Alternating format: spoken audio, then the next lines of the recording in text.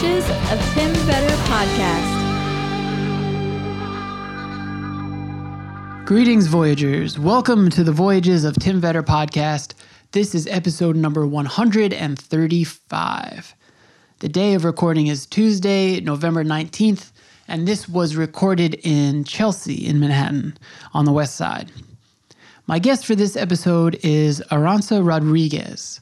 She is an incredible visual artist who has some really cool stuff. Please go to the show notes for this episode and use her website as a companion piece for this episode because we're going to talk about a lot of pieces and you really need to see what we're talking about to have it make sense for you. But she's done everything from drawing to weaving these structures with thread that look like these really cool DNA strands. And then she's had a bunch of pieces that we talked about where she embodied the art and became the thing that she was doing. That'll make a lot more sense to you when you hear this conversation. But she's really incredible, sort of weird, but like there's this strange Buddhist theme that's been weaving its way into these last few episodes. And it's kind of following me through life right now. So I think that's a sign or a symbol that I need to pay attention to because it came up a bunch today in a really cool way. So I really enjoyed this one. It's a long one for you, so I'm going to keep this intro nice and short. But like I said, please go to the show notes so that you can follow Arantxa on social media and check out her website and see her amazing art. Also, if you want to support the Voyages of Tim Vetter podcast, you can do so on Patreon. You know what Patreon is. I don't have to explain it to you. It's a subscription-based service where you can give monthly, and that'll keep these episodes coming. So that is patreon.com/the Voyages of Tim Vetter. All right, folks, we are just going to jump right into this one. Enjoy this conversation with Arantxa Rodriguez.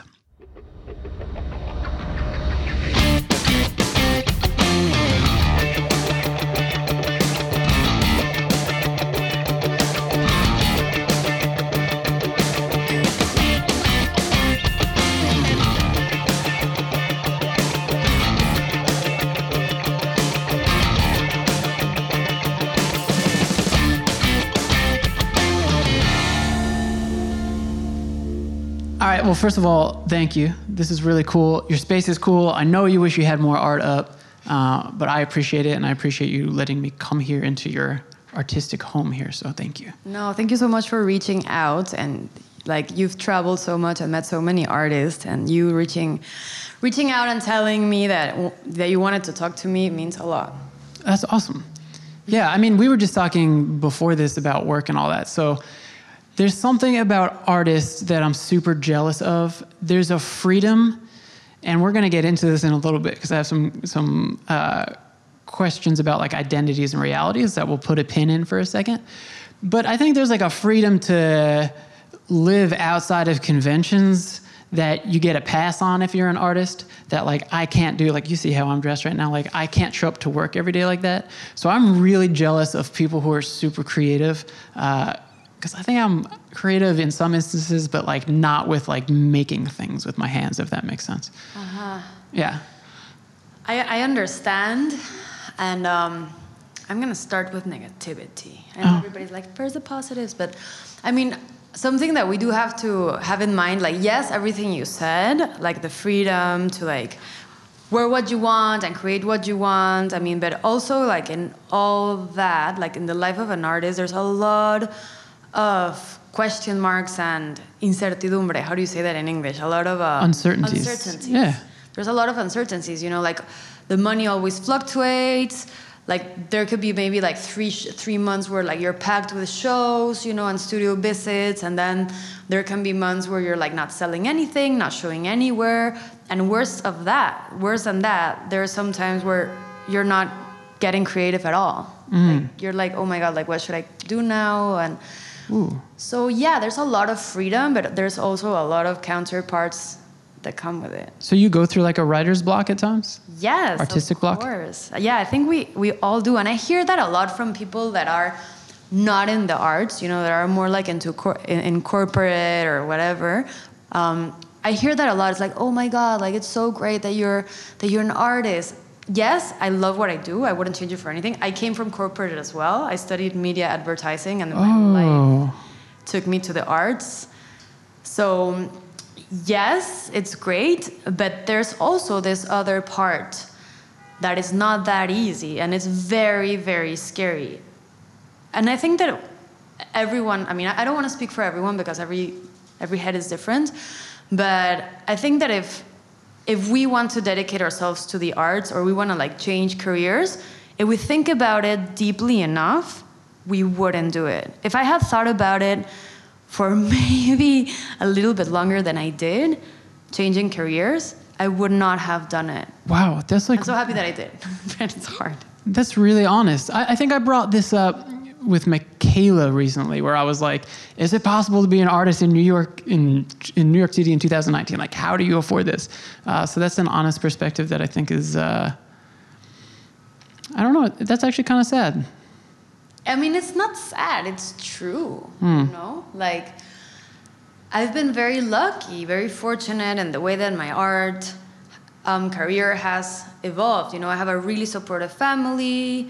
Let's bring this a little closer. I'm so sorry, yeah. That's okay. Like, I've been supported, I've met a lot of people that have given me opportunities as well. Like, there was a time in Mexico where I was selling.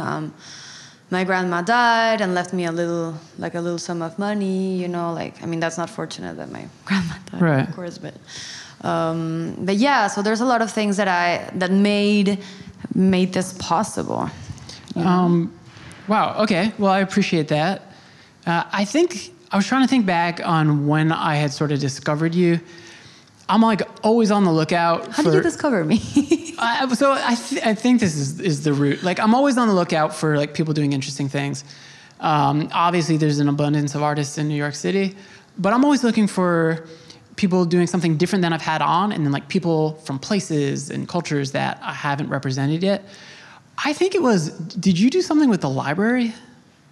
I'm doing something with the library now. In Queens? Yes. Okay, what's that? Because I think that's how I saw you. Really? That's so interesting. On the internet somewhere. Because that happened like 2 months ago, like so recent. I mean, that's around where... Yeah, that's probably when I messaged you. Around when you messaged me, but how did you find me through them? I don't know. I go down these like we all do, I guess, on like late at night, like a rabbit hole in the internet where you follow one thing to the next thing to the next thing, and then you're just like, how did I end up here? So I think that's the path that I took. That's so interesting. I thought you would have told me like, oh, well, I like followed someone on Instagram, and because Instagram is huge right now. And I closed my social media for the whole of last year, which that's also like a little topic that maybe we could... You took a break. I took a break from Instagram for a whole year. Not a break, a detox, I think. Yeah, which is a break, right? But yeah, so then it's so curious that you found me through Project Art. That is a project that I'm doing in the library right now, and not through like Instagram or my website or... Thank you, Project Art. I keep talking about this lately. I'm like a huge proponent of the library. It sounds so silly, but like, and not to say like I'm a socialist, but if there is anyone out there that thinks that like socialism or social functions could ever work, I think the library is like a really good example of that. It is. Yeah, it's like, okay, we're paying tax money to something that can keep you educated for the rest of your life, and books are free. I think that's pretty amazing. I don't know. Yeah, for sure. What's that project? So Project Art is an artist residency. The long story or the short story? Yeah, whatever you think. So when I was graduating, and I knew that I had the opportunity to stay one more year in New York City because I have the OPT visa, which is a visa that permits every international student to stay one more in New York City. Yeah, so my time is a little bit counted right now. Wow. Unless I decide to go for the artist visa after this year or get married or I don't know. Or like, I don't know what's going to happen. So if anyone's out there and looking. So, yeah, like it's my time is very, it is a little bit, I don't know what's going to happen after June. Wow. Right? So when I last June, that I knew I had the opportunity to stay one more year, I'm like, okay, what am I gonna do this whole year? I have to find like maybe a job, maybe a residency, something that like could help me not only like stay in New York City, but that would make my time like legit. Because it's super easy to say like, oh yeah, I have a studio in New York and I do art. No, I needed something like a little bit more grounded. Does that make sense? Yeah. So and also my family has been amazing in my path as an artist. They have supported me so That's much. awesome. It took me a while convincing them that I wanted to come to grad school, but it happened. And now since I had this opportunity, it was like, okay, yes, like we'll help you out.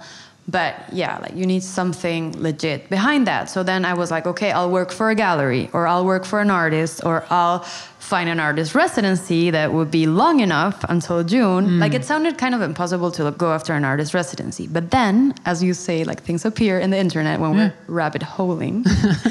And I found this project called Project Art that consisted in giving after school art programs to kids. But you had to do like that half time, and then half time you have to do your own practice as an artist in the library. Okay. And it's only 13 artists in New York City. And I saw it, and I was like, oh my God, this is until June, because it's linked to the school calendar. Okay. It's until June. I'm going to be giving back to the community, working with children. So that means that I'll also have teaching curriculum in my CV, which that's amazing. I have to do my own practice. Like, it sounded like a dream. And I was like, 13 artists, this is going to be so hard. And I got accepted. Wow, okay. So yeah, Project Art is amazing. And it's not only in New York City. It's in a lot of different states around New York. I wish it was in Mexico. I wish Project Art happened in many, many other places. I've seen your Insta stories with the students. It's really cute. Yeah, it's awesome. It's fun. I think I've been learning more than them, actually. Yeah? Yes, it's super interesting to be. I mean, I don't have children. I don't know if I want children. I have no idea.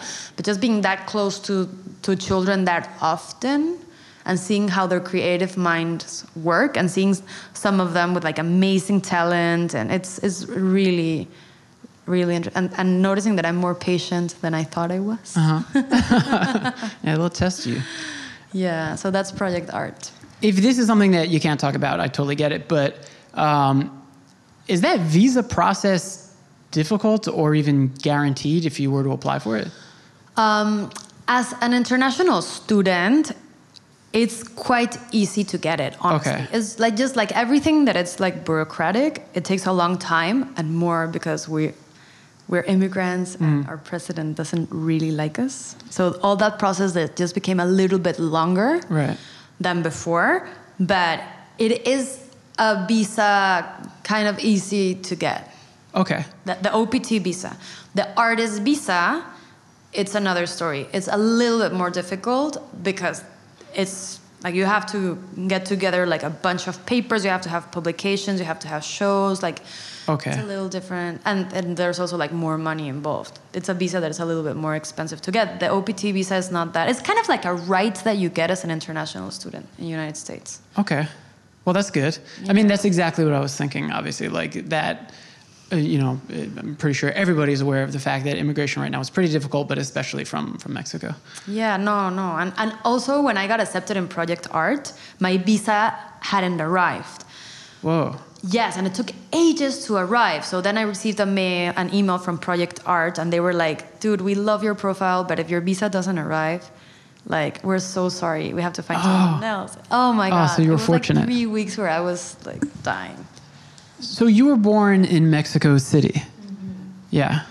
Okay. So early in life, if you look back on it, like, what do you think your early forms of, like, artistic inspiration were? Things that you were drawn to? I could accept that I've been creative all my life. Since I was really, really young, I was always super curious, like dangerously curious sometimes. No, I loved like sneaking into places, and I was super curious of like what would be like being an adult, and like what's this, and like I always like questioned myself since I was really, really young, and in school I always drew. Like always, I always like next to my notes I was always drawing. I had like a lot of drawings like broken tear down from like teachers in my school because I was drawing and not putting attention in school. So I think I've always been creative, and I chose to study media communications, focus in advertising, because I thought that it was a place where I could put more of my creativity into without studying art. Because I was that kind of person that was like studying art, like what does that even mean? Study philosophy, study art, like what is that? Like that wasn't even in my spectrum. Now I think completely the opposite. I think that we need more people doing that, and the society and like supporting those careers that are not corporate oriented, you know? But back then, since I didn't know anything in high school, I was like, no, like not even, I didn't even think about studying art. So that's why I thought that it was a place where I could like explode my creativity the most. I am like incredibly ignorant about Mexican artists, right? So I think like probably most people like Frida Kahlo, right? Like Everybody knows Frida Kahlo. I know one. I saw I have here in my notes, maybe it was in Navigate Between Worlds, but you referenced Mexican artists who had an impact on you. Yeah, in an interview in Mexico. Did you see that, or where did you see that? Oh, when we talk about rabbit holes, I go down them. So I've scoured the internet for you. My God. Can you maybe share who some of those people are so folks who are listening can go check them out and be inspired as well? Sure. Let me tell you something before we carry on. I talk a lot. So that's if you good. feel that you have to interrupt me to carry on with the other, if you feel that you have to interrupt me to carry on with the next question, please, like, you can rudely do so. Oh, this is what we do here at like I really don't. TV Industries. Yeah, no, that's perfect. So I'm a huge fan of Pedro Friedeberg. Pedro Friedeberg, he does a lot of geometry. He's very into sacred geometry as well. He's very mystical, astrology. I had the amazing fortune to meet him before I came to New York City. He came to my last solo show in Mexico. I almost died. He bought one of my pieces. I'm not going to brag. I'm just going to talk about No, you should brag. And yeah, I super love, I think I loved Pedro Friedeberg even before dedicating my life into art. He's very psychedelic. I think his manager opened an Instagram for him, so he is an Instagram. Okay. Pedro Friedeberg. It's a little bit hard to Google his. I mean, you put in Google. And I'll put it in the notes too. Yeah. People can find it. Thank you. So I loved his art for many, many reasons and many, many layers.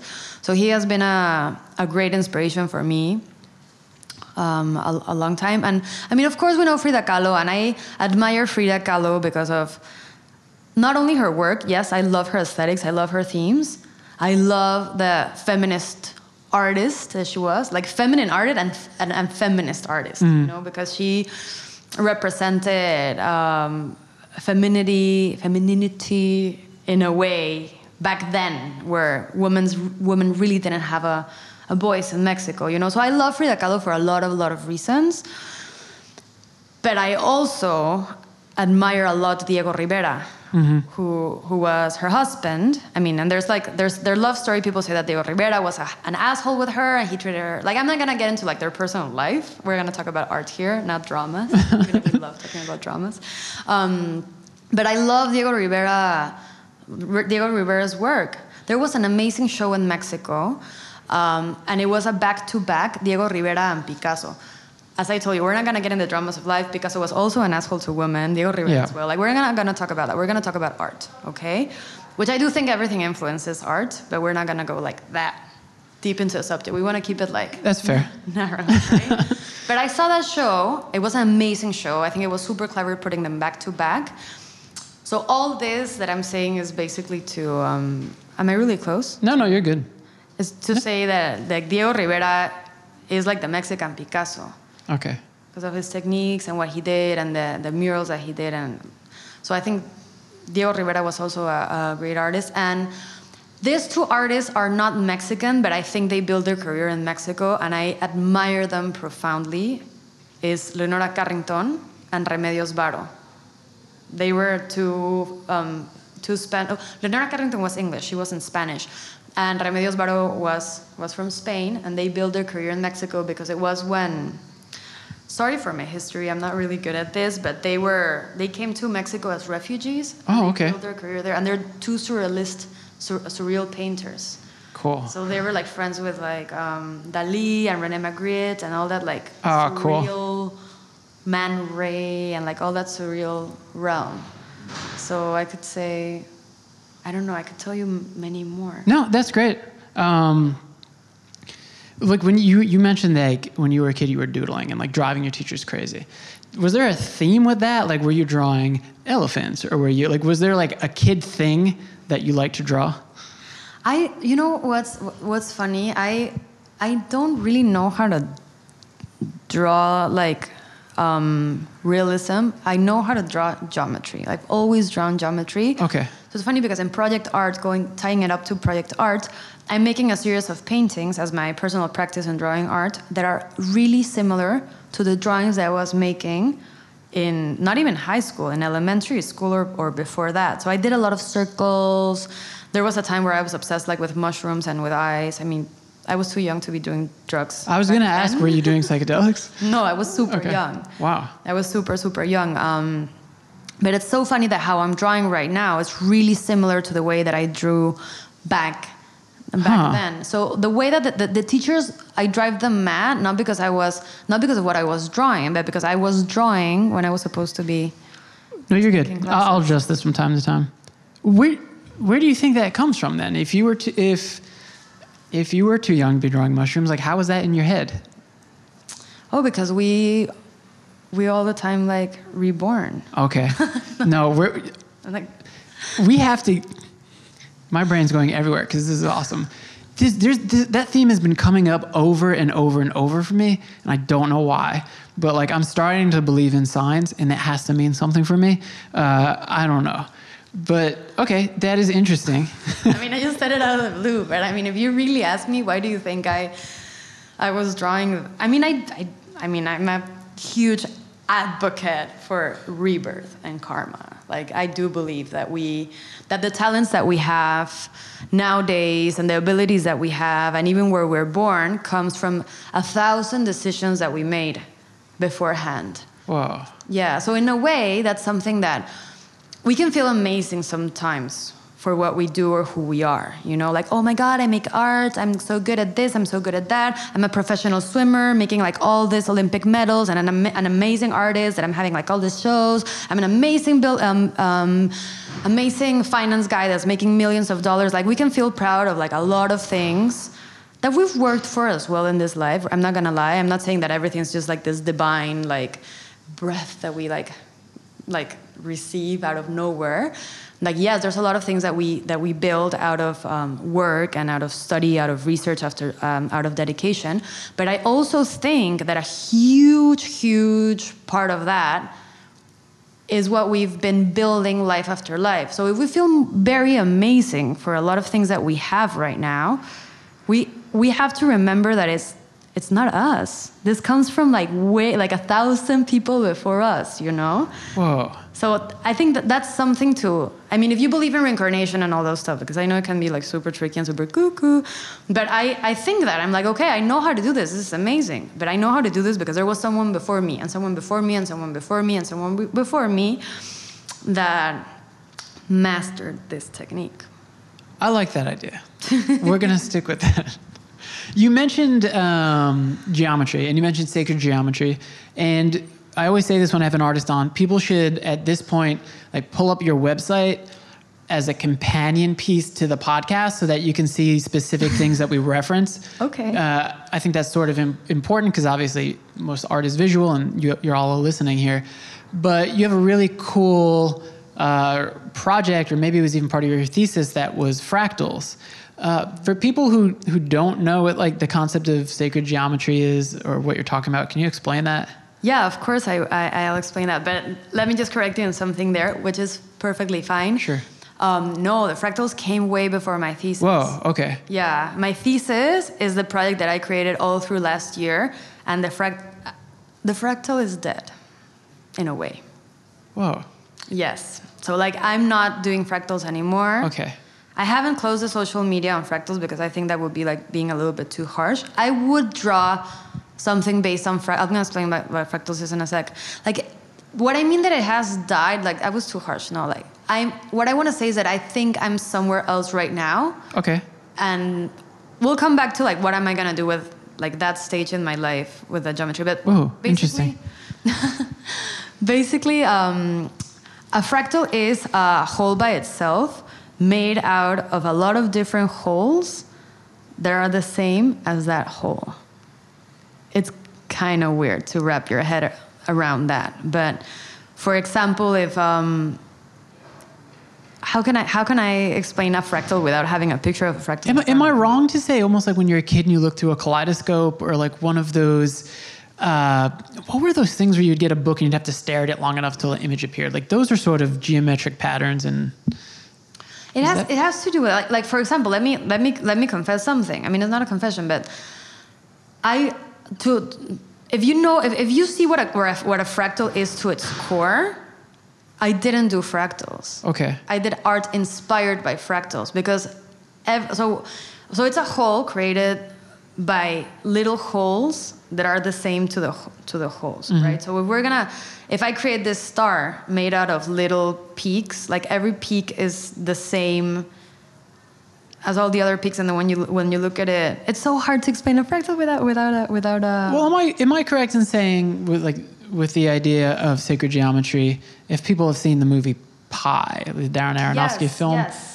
That or like Fibonacci sequence. Yes, of course. There's a mathematical formula to a lot of things in life that we wouldn't maybe think about consciously. Yeah, and fractals and sacred geometry are super tied up because at the end of the day, sacred geometry is all the rules of nature discovered by a lot of people who study them. Let's just mention the most famous one, whose name is Leonardo de Pisa, known as Fibonacci. Ah, okay. Yeah, I'm a nerd. And Fibonacci was the one who created the Fibonacci sequence, which is 0, 1, 1, 2. Like the point of the Fibonacci sequence is the first number summed with the second number, and that gives you the third number. So 0 plus 1 is 1. 1 plus 1 is 2. 2 plus 1 is 3. 3 plus 2, it's 5. So that is how the Fibonacci sequence is made, and the Fibonacci sequence can be eternal as long as you keep adding. So that's a mathematical formula that applies to everything that's organic in the universe. Organic made by nature, made by God, made whatever you want to imagine, but it's not created by humans. So that formula and many other formulas in sacred geometry, for example, I don't know the name in English, I should, but el código aura, the aura sequence, I don't know, but there's many formulas in sacred geometry that apply exactly the same formulas to everything that's organic and natural in the planet. So a seashell, a hair, the DNA, a tree, like everything is the stars, is like the same sacred geometry applies to everything. There's amazing documentaries about that. There's a documentary series in YouTube called Inner and Outer Worlds that explains the fractals and sacred geometry in a really cool. I'm going to check that out. Way. Yeah. So my art is fractal inspired. So why? Because I'm not that much of a badass to create exact fractals out of. Oh no, that's not what I meant. That why would be insulting. That's not what I mean. I mean, why has this inspired you? Like, why was this an inspiration for your art? So it started as I told you, since I was really, really young, I always drew geometry, and I became obsessed with this star figure. I don't know why I became obsessed with it, but I drew it a lot. I started filling pages with this kind of pattern, And then when I started showing it to people were like, "Oh my God, that's a fractal." And I'm like, "What is a fractal?" So I started looking into what was a fractal, and I discovered all this universe of sacred geometry, and I was like, "Oh, that's so interesting, fractal." So I guess I do fractal. So it was more people telling me about my art and me researching more into my art, and that's how I started building. And that happens to me today even, I make something and people are like, "Oh, that's that," or "Oh, you should read that," or "You should check this other artist," and I feel that as artists we grab inspiration from everywhere, which we have to be very respectful, and it's tricky because it can jump into the line of sometimes copying, so we have to be very respectful. But I think that it's amazing to find inspiration and influence from a lot of things when people give you opinions about your art. Am I correct then in thinking it was more innate. Like you were just doing art and that came out. Yes. If that makes sense. Yeah. Whoa. Literally. Have you done psychedelics? You know what? I've never done psychedelics. And I hate saying and admitted that because I wish I had done, but I had a problem in my head and then I could never, it's tricky. I can't, it's very dangerous to do psychedelics. I did a lot of weed and a lot of MDMA and that like messed up my brain. I was in 2 psychiatric hospitals. I mean, I could tell you my whole drug story, but we're not going to talk about that. And that's why I never did psychedelics. Okay. You mentioned DNA. So one thing that I like to do is, and it's hit or miss. Sometimes I'm really, really far off. Sometimes I'm like, yeah, I got it. But I like to interpret people's art and kind of like pose the question to them. I have this here in my notes too. The thread that weaves us is your project with string. Yeah, that's my thesis. That's your thesis. Yes. Okay, so that's what the book is. And you have some pieces here, and they were 2 things I thought about, but when I looked at it, I was like, oh, like it's almost an allusion to a DNA strand. Yes. There's similarities into it. Okay. It's not on purpose, but yes, I've heard that before. Okay. Yes. Cool. Because then on the flip of that, right? So it's funny because I'm looking at that like that's a life-giving thing, huh? DNA is the building blocks of all organic life. But then at the same time, it also looks like a binding structure.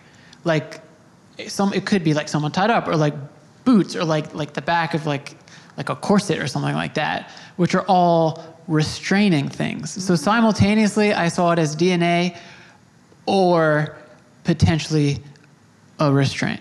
I mean, that could be far off, but that's what I see when I look at it. I love that. You just gave me something that I could like look at it like, cool. more deeply, like restraining. Yeah. Of course. Which there's like another side of it that I can tell you that, oh yeah, it can be restraining, but also it could be like tying. Oh, I'm so sorry. No, you're okay. Did it work? It doesn't work. Oh yeah. No, this happens to me too, and I'm gonna leave all this in there. But sometimes we talk with our hands and then we forget. Yeah, it's okay. Yeah, it's cool to have a microphone. I'm like the kind of person that like grabs always my imaginary microphone. That's good because this makes a lot of people really nervous when we sit down. Yeah, it's not a normal way to talk. I know. I think it's cool. Cool. So, I mean, it can, yeah, you say like restraining, yes, of course, but then I can tell you, yeah, but it's also a thing that like binds us together, you know? So, yeah. That's what I gathered from the name too. But yeah, I think that's really cool because, not to say it's simple in the sense that like it's got to be really difficult, but there's a simplicity to it too. That I think, this maybe sounds super cheesy, I don't know, but it like sort of forces you to interpret it because it's not so obvious. Like if you look at, I don't know, if somebody does, like there's a skinned knee over here from your friend. Yeah. Yeah, and not to say that they're like, oh, that's very simple, but like I think I get that right away. Whereas if I'm looking at the string project, so again, folks on the website, go check it out. It forces you to sort of interpret it. If that makes sense. Maybe I'm so happy that you said that because in school, I mean, of course in school, the teachers had to be harsh on us. Of course, because it's the way that we learn, you know, like like nobody was going to come in your studio and say like, oh my God, this is so beautiful. You're doing amazing. No, as an art teacher, you have to go in and like sometimes play the devil's advocate and like push us to become better artists in a way. You know, that's a tough part of art school. You're kind of signing yourself into like getting your ass kicked constantly and being like a little bit depressed because like it's never like, oh, it's so beautiful. They're always going to tell you things to grow. So in my annual review, when I had like all my work in my studio, something that I heard, it was like, I mean, those are not the like textual words that they use, but the way that I interpreted it was this is too beautiful. Like it's so aesthetically beautiful and compelling that it's hard for me to go a little bit more deep. And I was like, whoa. So that means that I have to like tie it to a pipe or like throw paint on it or like what does that mean? You know? I mean, it's a great question because it made me think and it made me challenge. And that question is what's leading me right now to explore with other materials. That's why, as you can see, which I don't want to show this work still because it's super in progress and it's just experimenting. But that's why I've shared some stories on my Instagram. I'm not going to lie. But this is why I'm like starting to like put paint on them and just experimenting a little bit further than only using the thread. But just to like go back to the fractal a little bit, when I started grad school, the mentor that I had back then, she was like, no more fractals. Like, you're gonna have to put this in a drawer because I really want you to expand yourself out of it. So I put the fractal in a drawer, which was super painful at the time because I had been doing fractals for 9 years. At the end of the day, the fractal and my fractal portfolio and the work that I did was what brought me to New York, you know? So I'm like, okay, so they worked out in this way, you know? But here in New York City, my mentor was like, no more fractals. Like, you have to be, like, do something not only like different than fractals, but try to do things that you've never done before. And that's why I got into performance work and into string work. But it's curious because even if I could say that the fractal is in a drawer right now, which I have plans for the fractal, but I don't want to talk that much in depth, but I'm thinking about creating a clothesline with it, and that's something else. But the point is that people look at all this, as I tell you, I took ages to get into a point. That's okay. We do tangents here, it's okay. So people look at my string work right now and say, that is an evolution of the fractal. It's hard for me to see it, but people see my string work right now and they're like, wow, I love where you took the fractal. And I'm like, wow. Or for example, the drawings that I'm doing now at the school, my geometry drawings. The other day I posted one and somebody wrote, oh my God, I love that the fractal is back. And I was like, it's not a fractal, but I love that you see it as a fractal because yeah, it can be like a fractal in a way. So even if I see it like, even if I see my fractal stage as something that has stopped in a way and I'm doing new things right now, which honestly, I think that if I never had come to New York City, I would have done that jump. I see it like as totally different. I kind of like the idea that people do find still a thread that weaves it all. What are your thoughts on aliens? Ooh. Because the reason I ask that is fractals remind me of like crop circles or ancient symbols, and people think that, like, I don't know, some people think we were like seeded or human evolution was propelled, you know, if you watch those ancient alien shows and stuff like that. But that's also what like looking at sacred geometry makes me think of. What do you think about fractals? Man, I can't talk about all my friends. I would be telling on them. So you do. Yeah, of course I believe in aliens. Are you kidding? It's a huge universe. Like, we don't even know how many planets are out there. Now, if the aliens are like already here amongst us, I mean, I could say yes. How to prove it, I have no idea. But yeah, I do think that there's way more intelligent lives out there that have been like even like studying us. I heard the other day that someone said that if aliens were already with us, they would have already exterminized us. Yeah, I've heard that. Because they would feel like the challenge, you know? Unless they did seed us and we are like their offspring now. I mean, that could be also a possibility, but then there I would not be with you only because I believe in a more like Buddhist approach. Oh yeah, we're gonna get into that. That wouldn't like work. Let me put a pin in that for a second. Put a pin. Because there's something I want to bring up before that. Once I saw that you were at the library and I was Googling your stuff and I was like, oh wow, this is awesome. I saw this selfie project, which I thought was really cool and unique, and I'd love you to talk about that, how you thought about it, what it is. Again, people check it out on the website, but how did this come about? So when I was facing that challenge, really at the beginning of my first year of grad school, where my mentor was like, I want you to experiment something else. I want you to get your hands dirty. And I was like, okay, great, let's experiment. I had the idea of the selfie project years ago in Mexico. But I had the idea of this project as of a Halloween costume. So I love Halloween and I love dressing up. Oh, yeah, I saw that. So I was like, wow, like, and again, making huge stories about like a point.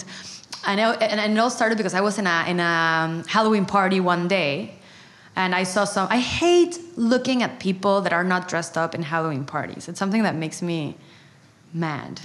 Like, it's a Halloween party. Like, we're all here dressing up for each other, and you just like decide to come here without a costume. Like, what's wrong with you? It's embarrassing for some people. Yeah, right? So then I saw a person without a costume in a Halloween party, and I came up to that person, and I said, like, hey, why are you not dressed up? I'm terrible. What were you dressed up as? I don't remember. Okay. I don't remember. I think I was dressed up as the Oscar figure, but as a woman. You know, so like the Oscar figure is like this like strong man. Okay. So I like painted all myself like in gold and like... Whoa. But like, yeah, so I was like the like a female. boxer almost? Huh? Like a boxer? No. Like you know, like the Oscar of like the nominees, like the. Oh, listen. When you first said Oscar, I was thinking Oscar the Grouch in my head. Yeah, okay. Like the Academy Award thing you're talking Academy about. Award, yes. All right. Okay. So it's a man. Yeah, I got you now. And I was like, oh, I'm gonna dress up as an Oscar, but a woman. Okay. Like a curvy woman. And Got I you. had I had So you're like all gold. I was all gold. Like Okay. Literally with like a and there was a sign in my bag that said the Oscar should be a Latin curvy woman, something like that. Cool. So the point is that I came up to this person and I was like, what are you dressed up as? Like, why aren't you not dressed up? And the person answered me, I'm dressed up as myself. Yeah, that's what people say. And I loved it. I was like, great. And then I was like, oh my God, what would it be like dressing up as yourself? And I like stayed thinking about that. And one day I was like, imagine if you took a selfie and that selfie, you made it into a temporary tattoo. At first, it wasn't with tattoos. At first, it was like, I was thinking about doing like a dress with it. So I take a selfie, I print it like on a dress, and then I take a selfie of the same dress with my selfie, and then I made a selfie with a, like, it's like this, like Inception selfie. Yeah, I understand, yeah. So at the beginning was close, but then I found this paper to make temporary tattoos with, and I like super fell in love with this paper. That is super toxic, of course, because you're tattooing yourself with ink from your printer. It's not like the healthiest thing ever. I've gotten like terrible rashes from it. But for the love of art, we would do whatever we want, you know?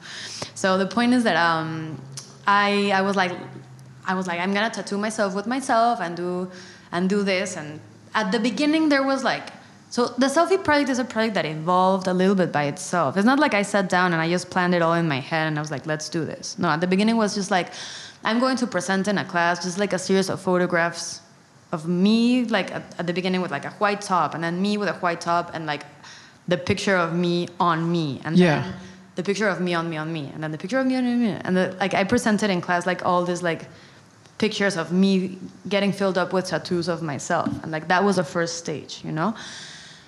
And then I had the opportunity to go to Art Basel. And I was like, wow, like what if one day I just decide to go to the fair just like full of my tattoos. So I put like a top without my shoulders. I tattooed like half of my chest and my neck, and I went to the fair like that. And it was just like an idea. It was just like, let's just do this because bah, you know. I took the tattoos to Miami. I had an amazing boyfriend at the time. Austin, if you're listening to this, you're amazing. But yeah, he helped me a lot with that project at the beginning. So like he helped me put all the tattoos and went to Miami. And we went to the fair. Remind me that, I'm so sorry. Well, no worries. We went to the fair and it was incredible, the experience that we had. In many levels. Was everyone like trying to figure out like getting close and like looking to see what is this on you? I mean, at first is a person like full of tattoos, and that's always, even if it's super normal right now, in like this era, it's still like a little shocking to see. I didn't have the tattoos on my face, but I had like all my neck and my shoulders. And it almost looked like you didn't have clothing on. Oh, but that was like the next. That was later. That was the next step. So the first time that I did it, it was just only my shoulders and the neck. So I did that, and the reactions that I got in the fair were extremely interesting. And I was like, wow, like this is something good to explore. How did people respond? So it was funny because I was thinking before arriving to the fair, I was like, I mean, what's the worst that can happen? My parents are here in Miami with me. They know about my project, you know, so it's not like I would freak them out if they saw, like, they're super aware of my project. They're friends of my parents. Like, they know that my parents have, like, a little crazy daughter, so, like, it won't be, like, that shocking if I saw, like, a friend of my parents. So I was like, who could I find in the fair that I would be very, like, ashamed of myself if he saw me like that, like, full of tattoos? And I was like thinking, nothing. There's nothing that can go against me right now. I'm super empowered. I'm going to go in this fair because there's nothing that will feel like a little bit insecure. I was entering the fair, and the first person that I saw was my ex-boyfriend from high school. Whoa. Yes, it was crazy. Jose, from Mexico? You're hearing this. Hello. Yes. Whoa. From Mexico. I had, like, all my high school, I had an amazing boyfriend, and then, like, we lost communication or anything. And then he saw me, like, entering the fair full of tattoos, and his face was, like, he was white. He was like, oh my God, Arantxa, like, what did you do to yourself? And I was like, no, they're fake. It's an art project. And I said hello to him, and, like, we had, like, a little chat, and, like, that's it. But it was so funny because I was, like, super empowered. Like, what can make me feel... And then, like, you think about that, right? Like, why would I feel ashamed of him seeing me like this? Like, what do I have to prove to him or to the world or to anyone? Like, so it makes you question yourself, you know? So that was, like, my first piece of material to, like, explore. That's funny, too, because that's almost the opposite of a selfie. You want everyone to see the selfie. But now that you're covered in selfies, you feel weird about it. Because they're tattoos. But also tattoos are a mark of individuality that we're shouting... our uniqueness out there, you know. So that's what I like about the selfie project, that there's a lot of tangents to explore. Like, my dream is to write a little thesis, not a little thesis, a huge thesis if I could, about the selfie project and, like, all the explorations that I did with it and all the things that I questioned with it. Because I've been posting a little bit about it in my social media. Like, I post a picture and I post a thought, you know. But, like, making a whole book with, like, all the different, because the project has a lot of different tangents, you know, from, like, the pictures itself, the tattoo itself, and then, like, all the part that I did in art fairs, like, walking around with tattoos, because that was art basel with the tattoos. But then I decided to go almost naked to the other art fairs, and then I decided to interview people. Like, in my last fair that I did was Freeze London, and I was like, it's not going to be only with a selfie stick taking pictures of myself. I'm going to be talking to people and interview them. So when I saw someone, like, really shocked, I came up to them with a selfie stick, and I was like... Are those on your YouTube page? It's in YouTube, yes. Okay. Yes, it's in YouTube. Cool. But you know what? I did something wrong with that video, that I didn't link it up to my YouTube channel. So it's, like, in YouTube, but not in my YouTube channel. Okay. I'll try to link to it. And honestly, I have to say right now to the world that I didn't want to, like, put it down and put it up because it already has a little bit of views. And I'm like, oh, if I get it off and get it up, I'm going to lose all my views. I understand that. Super vain, but also super necessary. I mean, I hate it, but let's accept it. I mean, that's another topic by itself. But, I mean, it even happens to me. Like, if I go into someone's profile, there is something about the followers that push me to follow them, which I think that's disgusting. Because makes people seem legitimate. It's horrible because now we can buy them.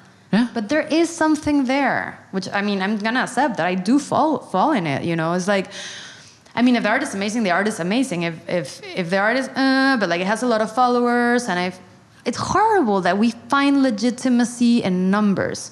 But, well, anyway, this is the reason why I didn't take my video off and pop it in my own YouTube channel, because I already had, like, views in there. So was it not, you know, when I'm looking at it, I'm thinking first, and again, obviously, like, I guess it's open to interpretation, but I'm thinking it's a commentary on, like, selfie culture. It is. Okay.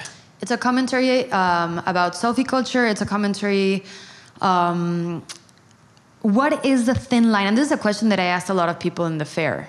What is the thin line, or is there even a line, between narcissism and self-love?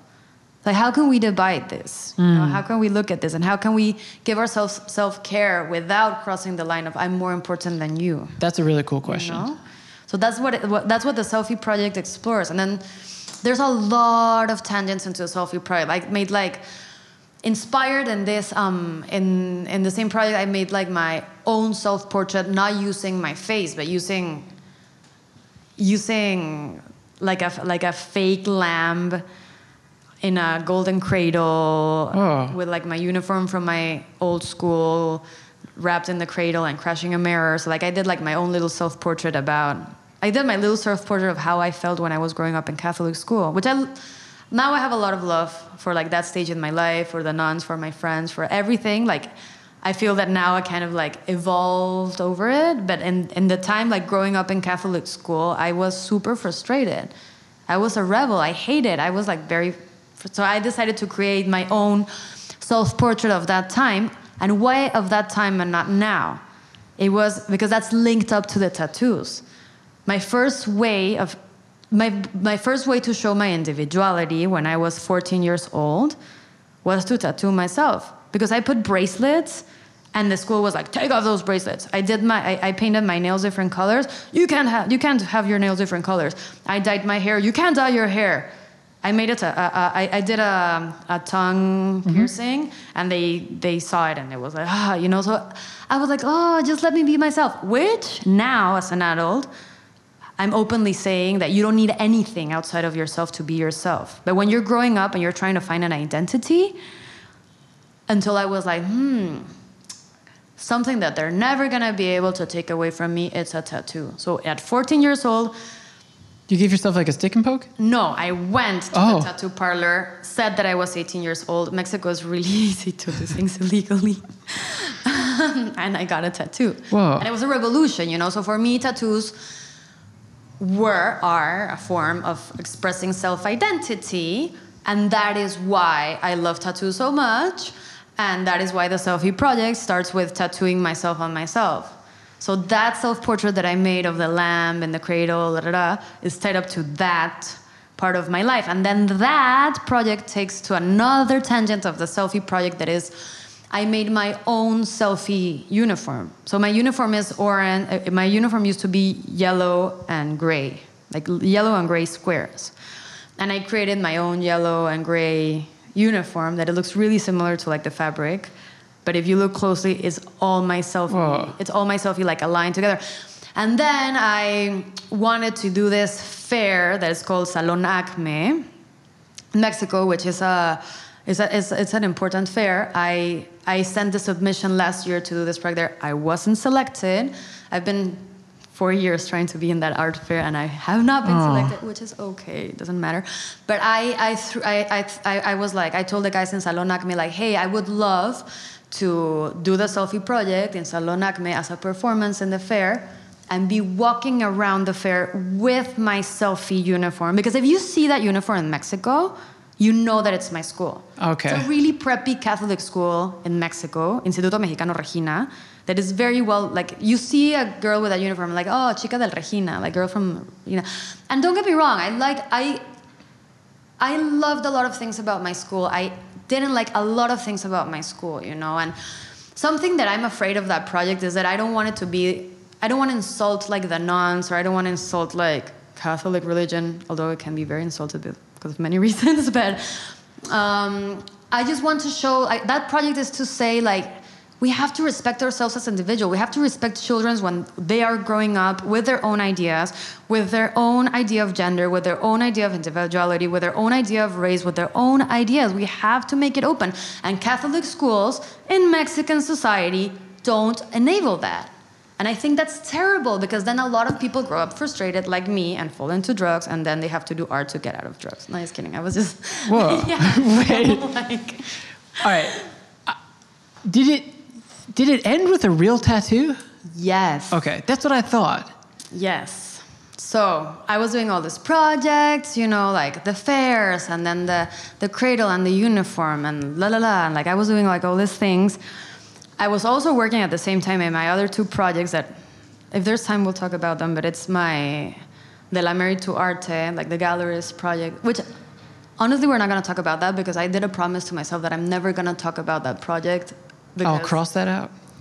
Because like De la Mer, like I say it right now, it's the only interview where I'm going to mention her. Okay. She is a whole thing by her own. Like, I never want to be related to her as Arantxa making De la Mer. Like, I want her to, like, be her own thing. So if someone one day wants to interview me about De la Mer, I will be like, you have to interview De la Mer, not me. Whoa. No, that makes sense. Because, know? and again, go to the website and you'll see what we're talking about. Yeah. Okay. And then Green Tara was my other project. So I was working in those 3 projects in I'm going to bring her up in a minute. If that's okay. But the tattoo. How I came to that. So I was failed in my first year of grad school. Oh. So everything that we're talking about, that the selfie, blah, blah, blah, doing all this exploration. Can I interrupt you for a second, though? Can I ask how do you, and maybe I'm just ignorant to it, but isn't art incredibly subjective? How can you fail at a creative process in someone else's eyes? I don't know. Okay. Now, that answers my question. I mean, that's a tricky thing with art school because... I mean, there's people that like the Fast and the Furious. I mean, that's a form of art, I guess, but like, you know what I mean? And I mean, honestly, we can go deeply with whatever we want. I mean, I think that if you... I mean, and this is gonna like take the value of maybe a lot of things that are not art, maybe, but if we sit down in front of the Fast and the Furious and we want to look at it with deep eyes, I bet that we could write like a whole dissertation about it. Whoa. That actually kind of sounds fun. I don't know. I mean, I think it's worth like analyzing a lot of different things, but I do think that the world appears in front of us depending like what we have in our mind and what we're interested in, you know?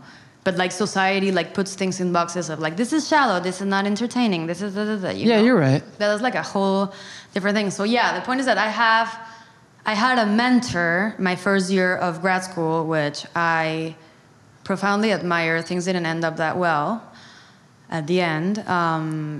And yeah, she failed me in my first year of grad school, and for me was super traumatic. Crushing, yeah. Crushing. Now I feel that it was one of the best like gifts in disguise that life could give to me. Oh. It was amazing that happened, but right at that time it was horrible because of many things. Of course, you failed your first year of grad school. You know, just to start with that, and then you start thinking about it. It's like, oh my God, I managed to put like all this money together to pay for grad school, and I literally bought myself this ticket of failure, and I have to go back to Mexico with this ticket of failure that I paid for. You know, it's horrible. And then also like, oh my God, what am I doing? Do I need more debt? Da, da, da. So the fact that she failed me, there's something that I said wrong. So I was doing a lot of projects based on the Selfie project, and then she failed me, and that gave me the opportunity to dig deeper into the Selfie project, and that's when I analyzed why the tattoo, why the uniform, why you know. So a lot of like other tangents of the Selfie project came from that failure, you know. So in a way, she was giving me like a second chance of like, you have to go deeper in your projects. This is not enough. And she was harsh as fuck. Yeah. Thank you so much, Sheila, Pepe. I'm always going to be grateful. But the point is that, so I had a second opportunity to present my work, and they were like, okay, you have a month and a half to present your work again. This is also like a parenthesis that I'm going to make, but a big fact that she failed me for as well, and we'll go back to that, is because she said that my Green Tara project was cultural appropriation.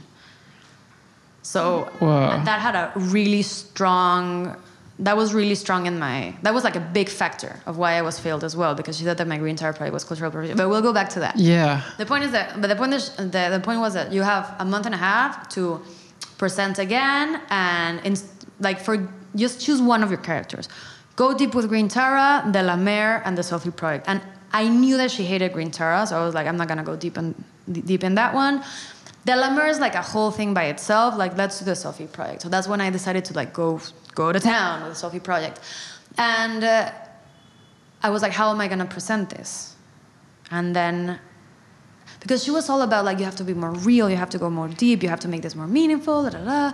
And I was like, how can I make the Selfie project more real?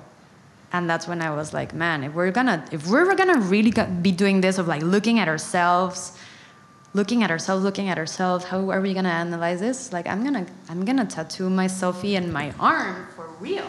So now I have my 30-year-old self in my arm, and maybe if I'm lucky enough to be 70 years old, I'm gonna look at my arm, I'm gonna see my 30-year-old self in my hand, that it was when I was 30 and I came to grad school and I was failed and I did this project. And so like this tattoo means a lot of things. But the point is that the way that I presented my final project is they told me like, this day at this time, we're going to come in your studio. You better be ready and you're going to present to us your work, right? And I was like, okay. And you had to like write a little artist statement. And the artist statement, I wrote that I was going to do the performance. And I was like, I imagine that it's going to be me, again, full of the tattoos, with a selfie stick, taking selfies of myself, how I've done it in the different art fairs, blah, blah, blah. And no, what happened is that when they came in my studio, like, of course, like around my studio, I had like all these pictures of the documentation that I did in art fairs. I had like in the corner, the self-portrait of like the sheep and the golden cradle. And like, I had like all this like setting of all my project. And in the middle, it was me with a tattoo artist, Val, who is amazing. I owe you some beers, by the way. I've been saying that for months now. So I found Val. It was crazy how I researched who was gonna be the guy or the woman that was gonna do my selfie in my arm. Like that was a whole process by itself. So when they entered the studio, it was me sitting down with a real tattoo artist doing my selfie while I was taking selfies of myself. And I planned it in a way that when Sheila and Mark Tribe was the director of the MFA in Fine Arts program. Sheila was my mentor. When they entered my studio, like I was like already halfway through the tattoo, which was risky because I was already about to like flunk art school. And in the rules was like nothing with blood, nothing with fire. And I'm like, nothing with blood, nothing with blood. I'm going to be working with a lot of blood in my studio right now. And I was like, you know what? Like what? Like, what's going to happen? If they're going to fail me because I'm going to be working with blood in my studio, I'm already... So what was there... Did you pass? Yeah. Okay. Of course I passed, yes. Well, it's cool, too, because, like, you know, a tattoo, when you have it done, is in the perspective of the viewer, right? But yours is truly a selfie. Like, you would see yourself...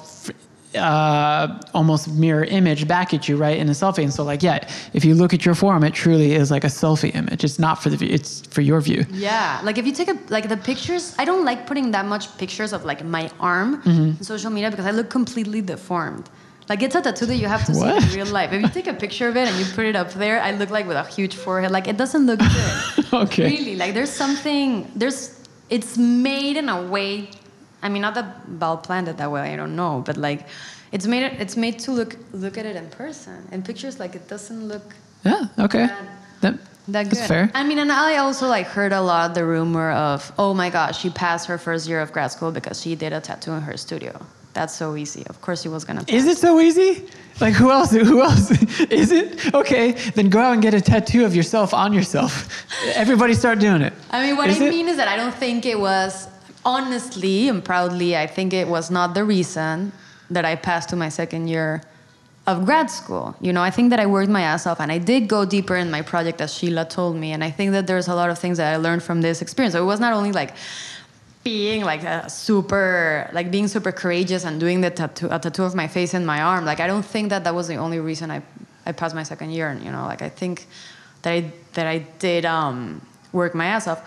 And then when they reviewed all my work, they were like, okay, we have to go 20 minutes and like discuss, and then we'll come back and tell you like if you passed or you didn't pass, right?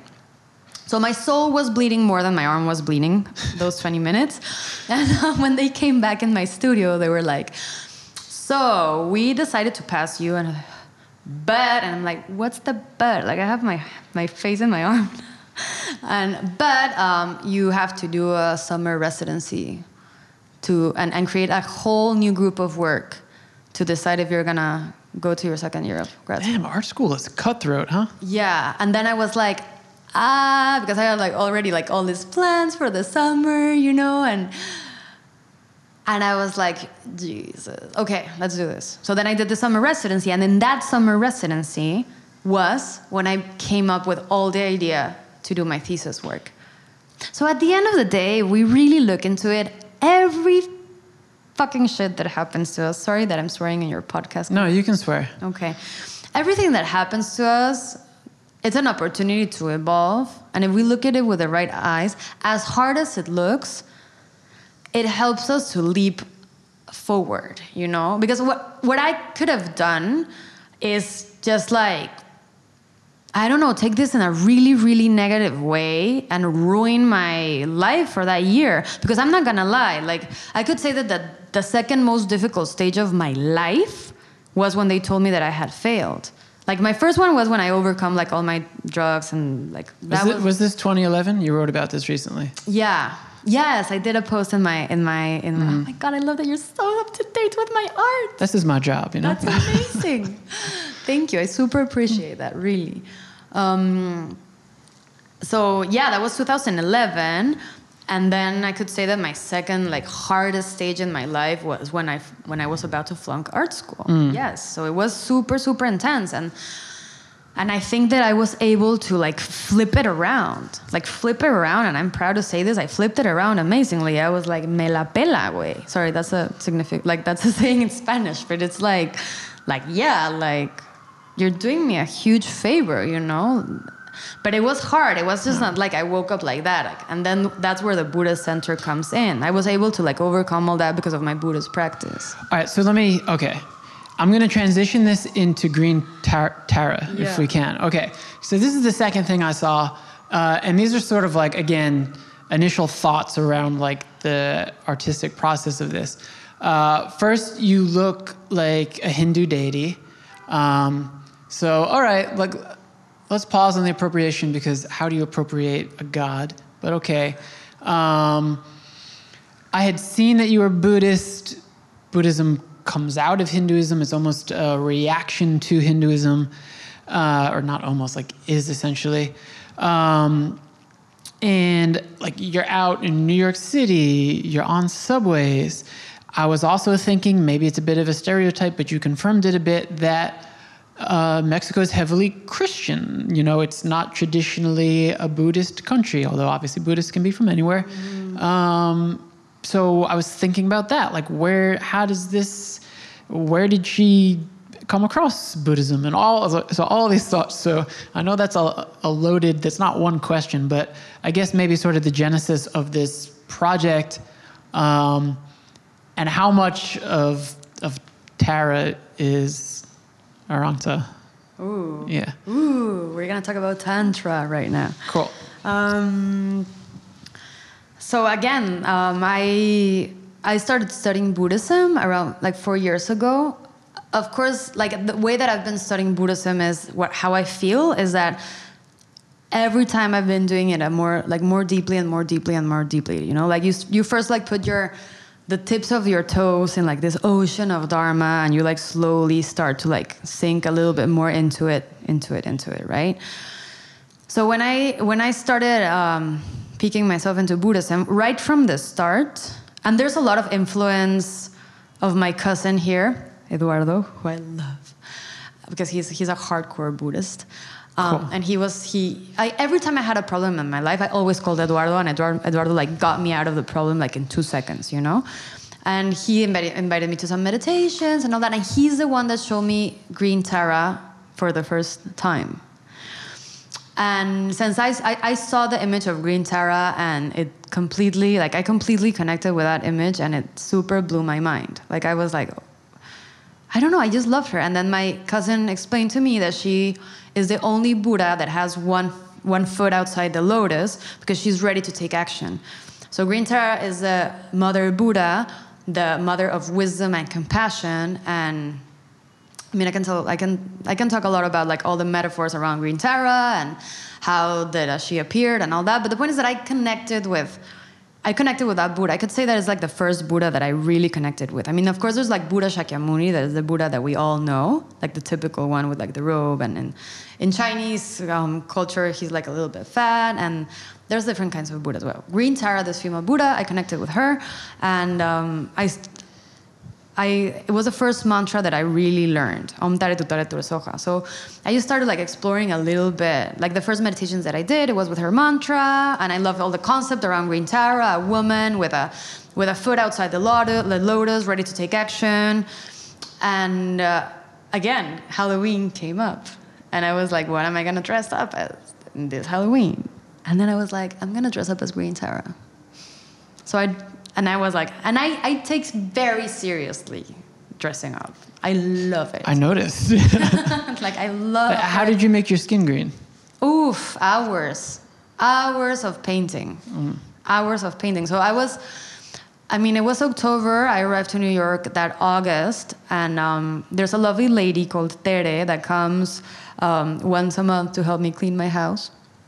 And I had just met her to help me do deep cleans. Don't think that I only clean my house once a month, although my parents would think that I do only clean my house once a month, but no. And she and I met Tere, which I think she's awesome, and I asked her, and I was like, hey, so do you want to help me out getting all myself green? And she was lovely, and she was like, yeah, sure. So she came over to my house, and I showed her how to use the body paint, and like she told me that she studied a little bit of like styling, so she super helped me how to do like the bun, and it was amazing. Like Tere made like the first green Tara costume. Like and she did an amazing job. So yeah, it was like 7 hours putting all this green paint, the bun, and then that day I just went to the subway and I walked in the streets, and then again, like it was an exercise, you know, because the whole point was like, if I'm going to be a Buddha, of course I don't drink that much anyway, but that night I was like, I'm not gonna drink at all. I'm really gonna try to have a mind of a Buddha. What is having a mind of a Buddha? It's super hard. One, because we are super deluded with a lot of thoughts. But like, what if we try to have a mind of a Buddha? And I think the way to accomplish something is trying, right? If we want to be enlightened, we have to try to be enlightened. It's not like it's going to happen one day. Even if we beg it for a life, we have to do the work. That's the difference between Buddhism and Christianity, for example. You know, in Christianity and in Catholicism, we beg for like God's mercy upon us. And I think that there's something interesting in there, you know, asking someone for help. And Buddhism is like, I am doing the work with like a whole like army of Buddhas, which at the end of the day, a Buddha, the difference between a Buddha and a God is that Buddhas are just enlightened minds that just like made it before us, you know? So, and yeah, like, why are there famous Buddhas? Why is Buddha Shakyamuni, Green Tara, Manjushri, Dorje-Shugden, Avalokiteshvara? Like, I can tell you like about like a lot of Buddhas. No, I'm into it. That's cool. But why are there like different Buddhas? At the end of the day, they're different Buddhas. It's not like they're like these famous people that became enlightened. No, like the Buddhas, at the end of the day, they just represent different qualities that we use to meditate in. So if Green Tara is the Buddha of wisdom and compassion, and she's feminine, that means that when we start doing her meditation, yes, we're going to feel a little bit more cared of because she's a woman, she's a mother, but we're going to still work with the mind of wisdom and compassion, doing her mantra. I mean, and it's like a whole course in meditation, how to like meditate on Green Tara. But then there's a way to meditate in Avalokiteshvara, who is the male Buddha of compassion, you know? So when you start doing Avalokiteshvara meditation, you learn how to tune into the mind of compassion, you know? And there's, for example, Dorje-Shugden, he is the Buddha that is the protector of Dharma. And when you want to like study a little bit more deeply, like I'm just saying this like, I'm just explaining it in a really bad way. If there's someone that studies Buddhism out there, maybe it's going to be like, this is so wrong. I'm following. But, so yeah, I'm trying to explain it in an easy way. Like if you're like, oh my God, I'm ready to like learn a little bit more, take more lessons, I'm going to tune into the mind of Dorje-Shugden, the protector of Dharma, so that's how it works, you know? It's like different Buddhas, different mindsets, different meditations. And it's not like, oh, so January, I'm going to do Green Tara, and then February, I'm going to do Avalokiteshvara. Like, it's not like you plan it like that. In a way, when you start like doing your practice, they start like appearing to you. Like, you just feel it. And the way that I started in Buddhism was Green Tara. That's why she's like my Jidam, you know, like my Buddha, like the one that has like the biggest statue in the middle of my shrine, because that's how I connected. There's people that start with a completely different Buddha, you know? And then, yeah, when you start practicing, like, for example, there's empowerments that it's practices where, I mean, I can talk hours about Buddhism, but there's Sutra and there's Tantra. Everybody in the Western thinks that Tantra has to do with sex. There is a kind of Tantra that has to do with sex, but Tantra is just a kind of study and meditation where you embody like the Buddhas. Oh, okay. So like you can had super complicated. I thought it almost had, and I could be off, maybe because I'm thinking of it from like the sex perspective. I thought it was like energy thing, almost like there's that kind like of electricity tantra. almost. That is that kind of tantra. There is a tantra. There's books of like tantra, and there's like two people having sex in the cover. Like, yeah, there is a type of practice that's called tantra that's tied with sexuality. But there's also another type of tantra, which I think it's a completely different thing, that is just another step into how to study Buddhism. Like Buddha taught sutra and tantra, like two different pathways that get together in. To sort of tie them together, the artist that you become that you won't speak about is Delmar? Delamer. Delamer, My all right. gallery. So Delamer, selfie you, Green Tara, you loving costumes and Halloween. Are these different versions of yourself? Like, why do you think you're interested in sort of portraying your art in this way? Like, you embody the thing that you're doing. I mean, I would be lying if I said no. I mean, maybe it's not like that deliberate. Maybe it's not like that intentional. Maybe with Green Tara it is, but every time like I do a costume, I would be lying if I would say that that I'm not trying to do different versions of myself. I am, but again, it's not like I sit down and like, oh, I'm gonna do this version of myself. I'm gonna do this version of myself. You know, it's like it's more abstract. Like it just comes. And if we want to tie that into Buddhism, when we are meditating with a Buddha at the end of the day, learning his mantra and learning like how is the way that his mind operates, in a way we are transforming into that Buddha. And at the end of the day, what we want to accomplish is to become that Buddha. No? Oh. Yeah, I'm going to go on a few tangents here, but these were things I was thinking about in relation to all of these projects where you are embodying something, right? So the first is that I think it's the reason why people love Halloween. It's the reason why people get high. It's the reason why people love watching like Marvel movies, because they put themselves into the place of that character. Why they love following famous people on Instagram.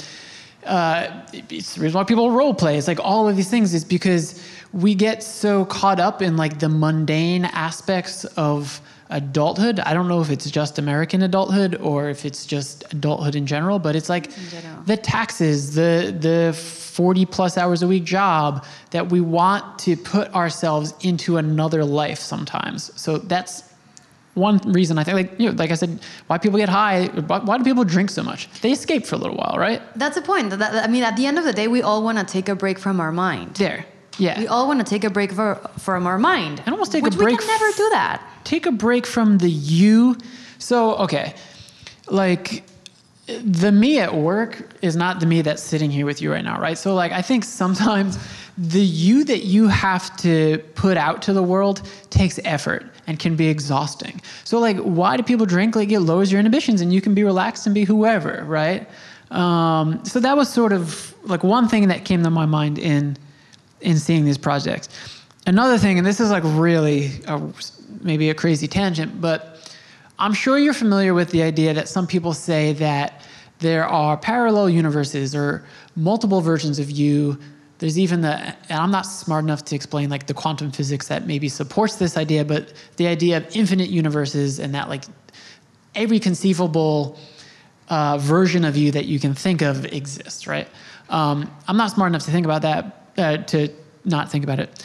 I'm not smart enough to explain that with science, right? It's not that you're not smart enough. It's not like your subject. Okay, sure. Thank you. I appreciate that. Let's not be mean to myself, because nonviolence to yourself is a Buddhist practice. I'm learning this. My partner right now is training to be a yoga teacher, and we're working on these things. Wow. It's the niyama. But, all right, and this is why I was thinking about this. When I was in Taiwan, I saw in Taipei City, I saw these signs that said, "Stop China from harvesting organs." And I was like, what in the world is that? So the other day I'm at the gym and I'm on the bike and I'm just like reading news articles. And there's this news article about the Chinese Muslims, ethnically the Uyghurs, I think is the correct pronunciation. And I've known that for a while they've been horribly persecuted, that they're being put into work camps and things like that. But I was reading about how there's these reports now that live Uyghurs, they're harvesting people's organs. The Chinese government is harvesting their organs, right? I can't substantiate that. I've never been there to see that, but it's the article I read. And I'm reading that, I'm like, that is literally like a hell on earth. That's like out of the movie Saw or Hostel or something, like really just so bizarre and awful that I couldn't even conjure up thinking about that. But that is a reality that exists here in the world. Now, I went from the gym to Sweet Green to have a salad with my girlfriend who was on break. And they're sitting there talking about yoga, eating salads. Multiple healthy practices so far removed from that Uyghur experience. So then I'm walking home and I'm like pissed off a little bit from work and stuff like that. And I'm listening to Obi Trice, he had some like cheesy comical songs back in the day when he was like affiliated with D12 and Eminem, but he has this song Average Man that I think is like just really hard, like really tough, right? But he's speaking of a reality of like, and he's talking about his gun a lot in the song, right? So this is like... I'm dying to analyze that song. Okay. but this is now like a guy in Detroit showing his masculinity and his toughness through having a gun, right? And I'm walking through my neighborhood where I live. It's entirely Hasidic. My building is entirely Hasidic. And it's during the Sabbath, it was Saturday, and I walked past a building where all these Hasidic men were singing praise, right? A completely different reality from all those. So like, all that to say, we think about this idea that, wow, there might be multiple universes, multiple realities existing at once.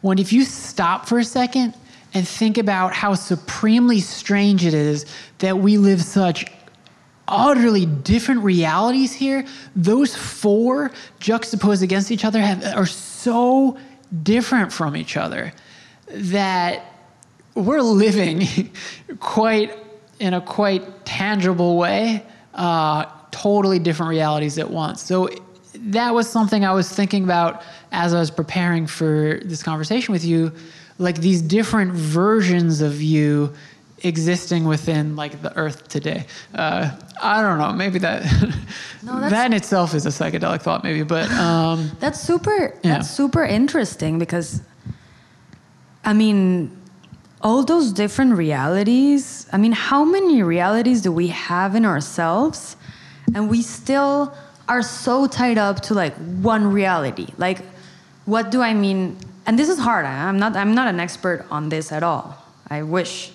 But for example, like one day you can like wake up in the morning and be super sad because you're bankrupt and you're like, oh my God, how am I gonna pay the rent? And you're like super stressed about this. And then like in an hour you go and check your bill of the lottery and you just like won like all these dollars and you're like, oh my God, I'm not bankrupt anymore, from being like a poor man in a second I'm a billionaire, and you're like, woo, celebrating with your wife and you plan like this trip and whatever, right? And then in the afternoon you go to the bathroom and you feel that you have like a little like lump, right?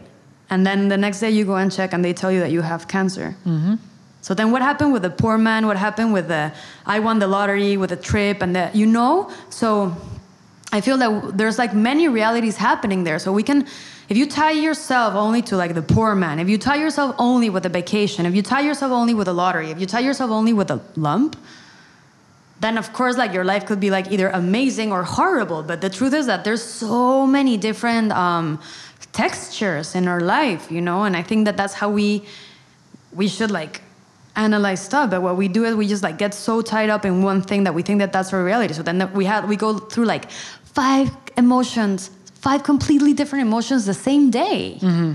And that happens all the time because we're super tied up in like these minds that take us to either misery or complete like excitement, Yeah, it's really interesting. I listened to Edward Norton the actor, on a podcast recently. I believe it was this conversation he had, but he was talking about how there's certain actors that like to play like the tough guy thing because that's what they envision themselves as, like in their heads. But in a way, it was almost, because Edward Norton has played so many different like eccentric roles, I almost envy that in a sense because that person gets to almost explore all those different things that might be within them, and then return to themselves afterwards. Because, a movie takes months and months and months to make. Yes. Meryl Streep as well, no? Like Meryl Streep is like... Oh, of course. Yeah, right. So I would just use him as an example, but of course. I guess, and to tie it back to you, like that's sort of what I was thinking, because you do fully get into character with some of these. And I just thought that was really cool. There's an amazing documentary that I super recommend, that it's called Jim and Andy, and it's all the experience of... Hell yeah. Of... why am I forgetting names? Jim Carrey. Yeah. All the experience of Jim Carrey when he was making the movie A Man of the Moon, about Andrew Kaufman's life. Like somebody recommended me that film when I was planning all my De La Mare character, and I was blown away. That's like another... Yeah. He went so far into the... Everybody should watch it. Yeah, you should. I think it's still on Netflix. Yeah. He went so far into the method acting that he almost in a scary way became Andy Kaufman on after they would cut, like behind the scenes on the set. He would eat it in such a scary way that when he died, people didn't believe he was dead. That's wild. Yeah. Yeah. So I guess that all ties into sort of like, and again, like I think that's what's cool about art is like I can go like down like a wild rabbit hole of thought just by like seeing these different projects that you're working on. No, I thank you. It's an exploration. I'm super grateful and fortunate that I have the opportunity to do this. And really, like, I don't take it for granted a second. Like, I can do this because life put me in a place where I could. I mean, maybe I would be in another place where I would have to be figuring out how to feed a child, or like going through like an illness, or like maybe not having the resources to be doing art in one of the best cities in the world, So like there's a lot of things that I think about and I don't take for granted at all. What role does fear play in it? Because I would think, let's say with Green Terror, like you're on the subway, like some of your body's exposed. Like, will people, it's the subway where sometimes there's a lot of strange people. Like, are people going to react negatively to this person dressed in green? Or like, do you think about that at all? With Green Terror, like, it's been easy, honestly. With Green Terror, like, people have reacted in a very positive way. I mean, it's also New York City. Like, it would be interesting to do. Yeah. It would be interesting to do New York. It would be interesting to do Green Terror in another city. From all my characters, I think that Green Terror is the one that I've less explored as an art project, and it's the one that I've most explored as a real life project. Like, it's one of my main meditations, But as an art project, I haven't really gone through that. It would be interesting to see what would be to do Green Terror in another place. I have never done that. So I haven't had like a lot of trouble with that. Like I've had more trouble with the selfie project for sure. So I don't know if it's fair to ask if you have like a mission statement, because I would assume that a lot of things are very personal. Like this podcast, I guess, is a form of creativity. Part of it's super selfish.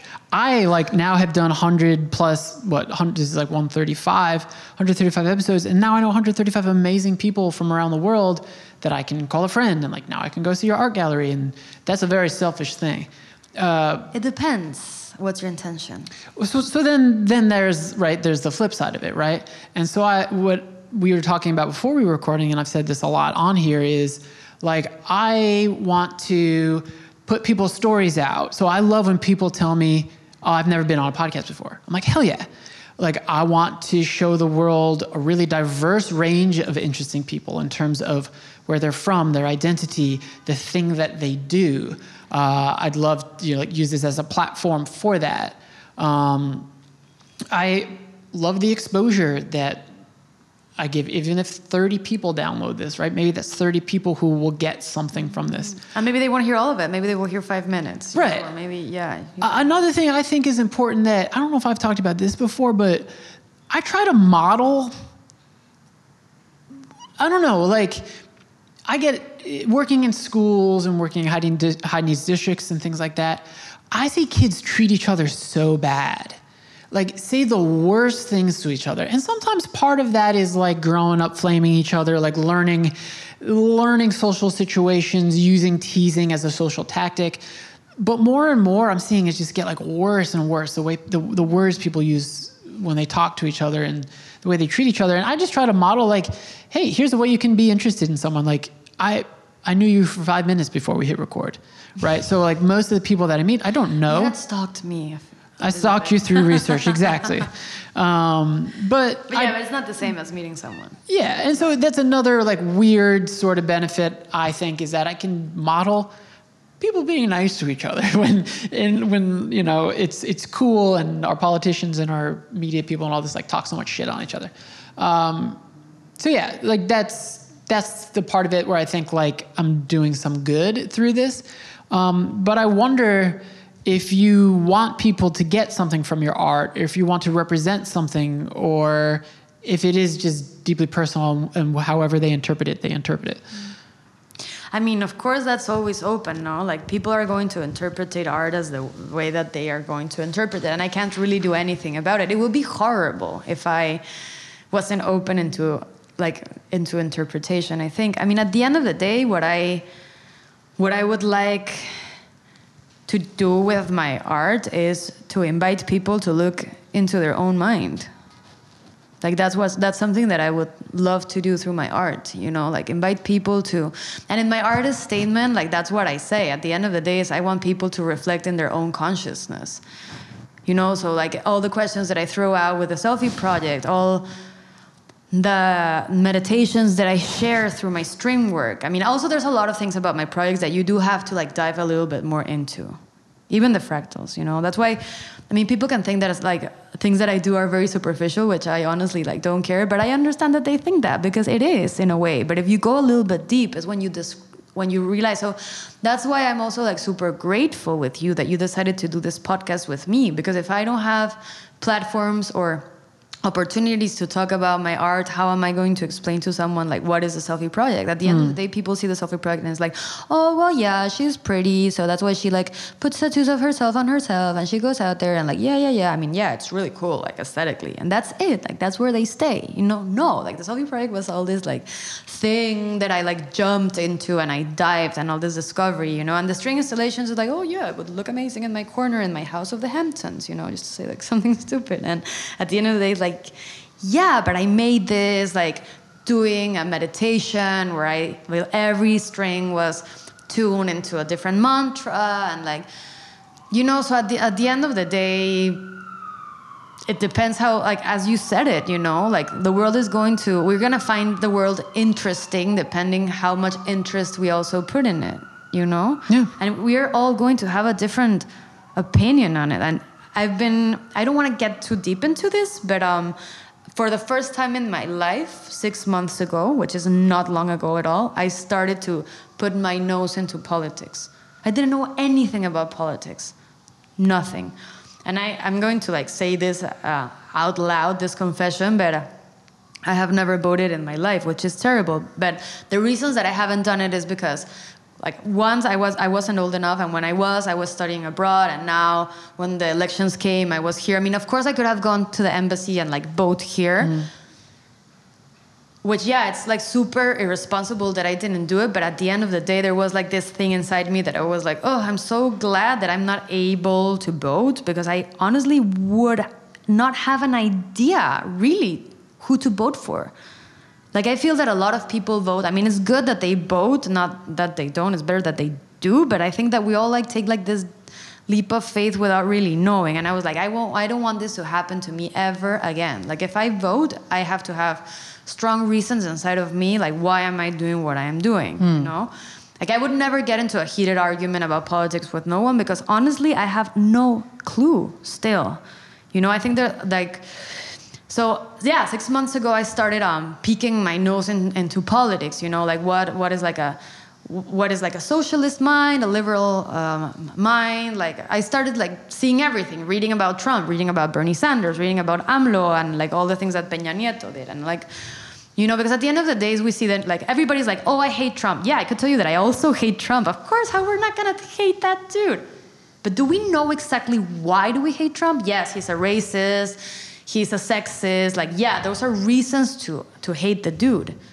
Of course, but like in his politics, like what is he really doing, you know? And I was like, yes, I hate him for those reasons, but I really, really want to know, like, why I hate him, or like why I love something. I mean, maybe that's me going a little bit far with everything, but I question myself why I really hate something or why I really like something, you know, like both sides of the coin, like knowing why I feel how I feel about something. If I feel a certain way, why do I feel a certain way? And this can be exhausting sometimes. Life is easier than that. But I am the kind of person that loves questioning until I hit parts of myself that I discover that leads me to have a better time when I'm struggling through something, you know? Like, I think that the more that we get to know ourselves, the better we heal, and the better we also heal the world, you know? So at the end, through my art, I want people to know that we have that responsibility to read, to research, to go deep, to look at ourselves, to look at the world, you know? Because it's super easy to just like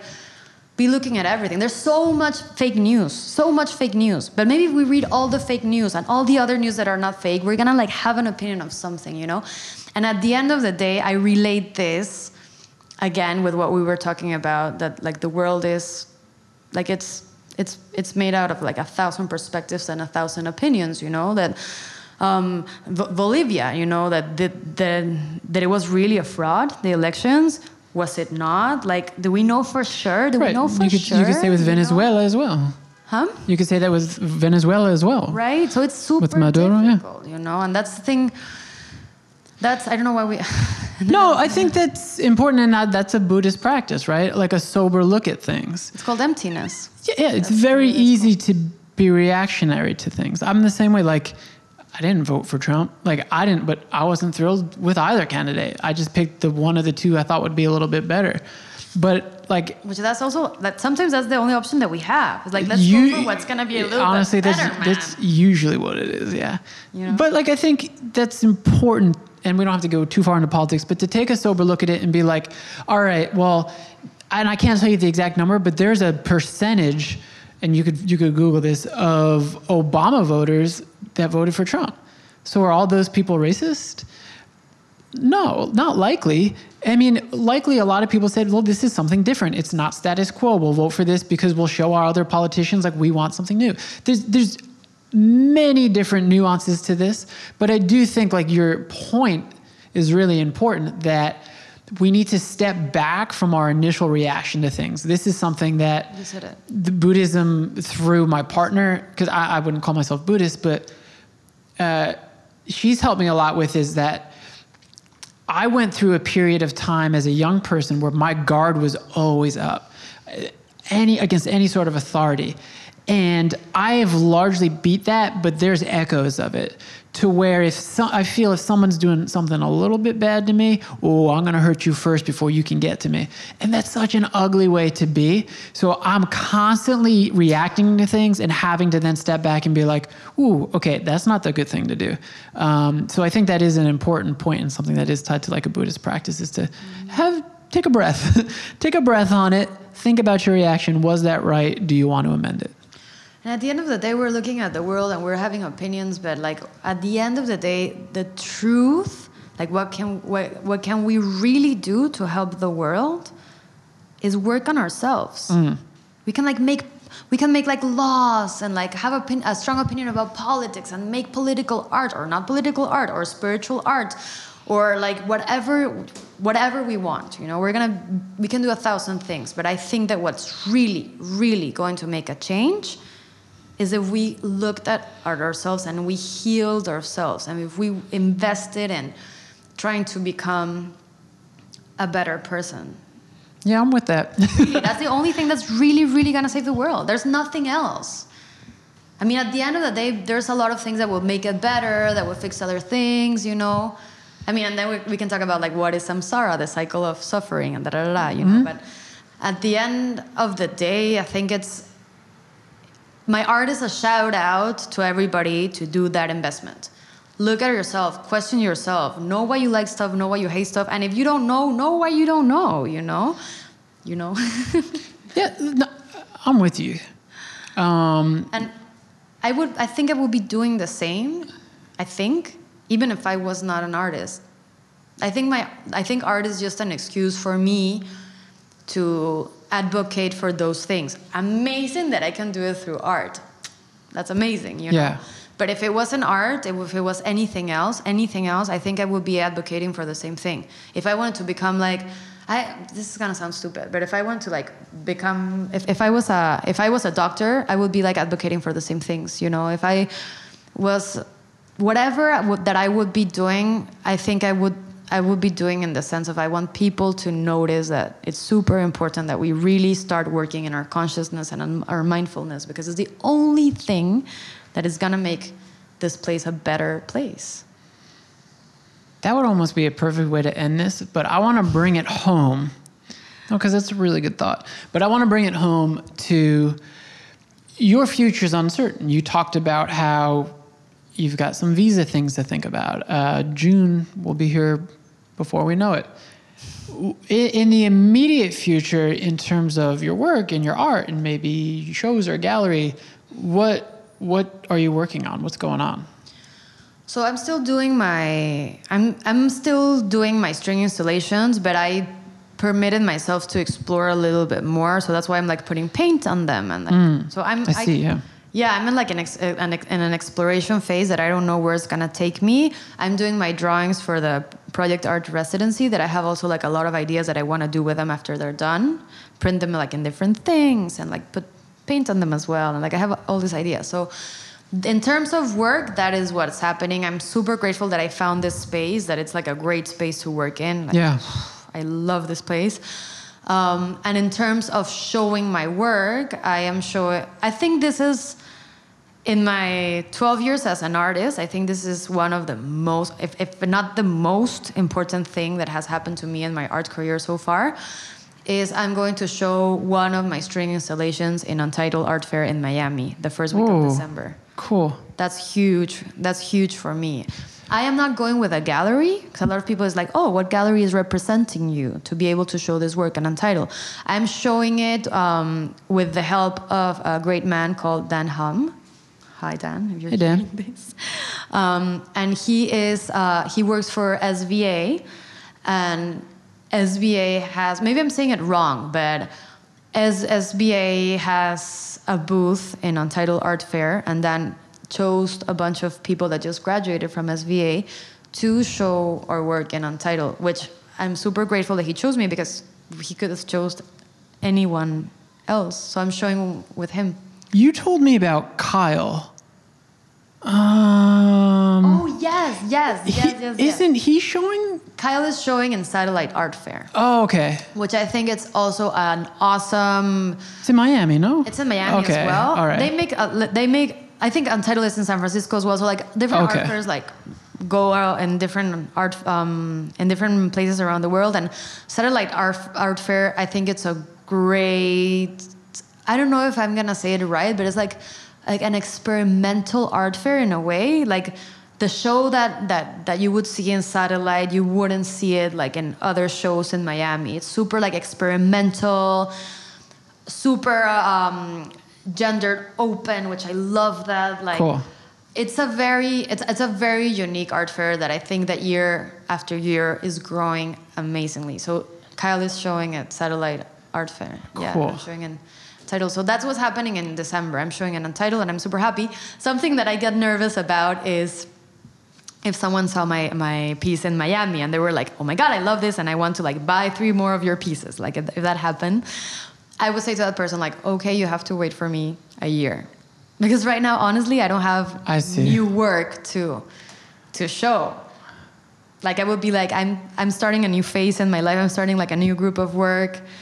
I mean, I would, if someone is like, oh, I want you to do like similar piece like that and I'm going to commission it. Yes, I'm open to commission pieces because honestly, almost all of us as artists, and especially as like immersion artists, we are open to commission pieces because that is what pays our rent. Right. That is what gives us money, you know. That is what also helps us like expand our art a little bit further. So I would do commission pieces, but I don't have like that much work right now. So that's happening in December. I am applying to the other art fair, which is at the end of March, which I think is also like a great art fair for emergent artists. The applications are open until the 10th of January, so everybody should apply. I could say, like, I'm not going to tell this to anyone because I don't want anyone else to apply because I want to be in that art fair, but I don't think that way. As an artist, I think that we do have to help our other fellow artists. Cool. Because what's going to be strong is the way that we, that it's our work that's going to be strong. So there's, like, a lot of artists and a lot of people that are like, no, I don't want to share my contacts. I don't want to share this. I don't want to share that. Because, of course, if I'm talking about the other art fair and everybody's going to be applying, the chance for me to be showing there reduces itself. I got you. But what is more important? To support the arts, to support other people, to give the opportunity to other people, or for me to become more famous, more rich, more popular? Like, at the end of the day, what is more important is what we're doing for others, how we're helping the world to grow. But nobody thinks that way. So I'm a huge advocate for help your peers. Because at the end of the day, you're gonna be great for your artwork, you're gonna be great for your ideas. And if someone is looking at 2-string artists in the other arts fair application, and they're like, oh, should we go for Arantxa or should we go for this other person? And that other person gets chosen, it's because that other person had to be chosen. You know? So at the end of the day, I'm a huge advocate for like helping our peers and giving like, I mean, it's not like, oh yeah, like everybody, like I'm gonna email you like all my database. Like it doesn't work like that, you know? But I mean, you know what I mean, you know? Like we should like. It's a very Buddhist way of looking at it. Yeah. It is, yeah. Yeah, so yeah, I'm showing in Miami. I'm applying for the other art fair. I'm waiting to see if for the 5th time I get accepted to Salon Acme in the beginning of February. That's an art fair that's happening in Mexico. Let's see what happens. And cool. There's a few publications and a few magazines, so yeah. And I'll tell people, we'll link to everything as we always do, so go to the show notes, you can find everything. You have a really entertaining Instagram. You started doing Insta stories. And I just love, like, I've talked about this with a lot of artist folks.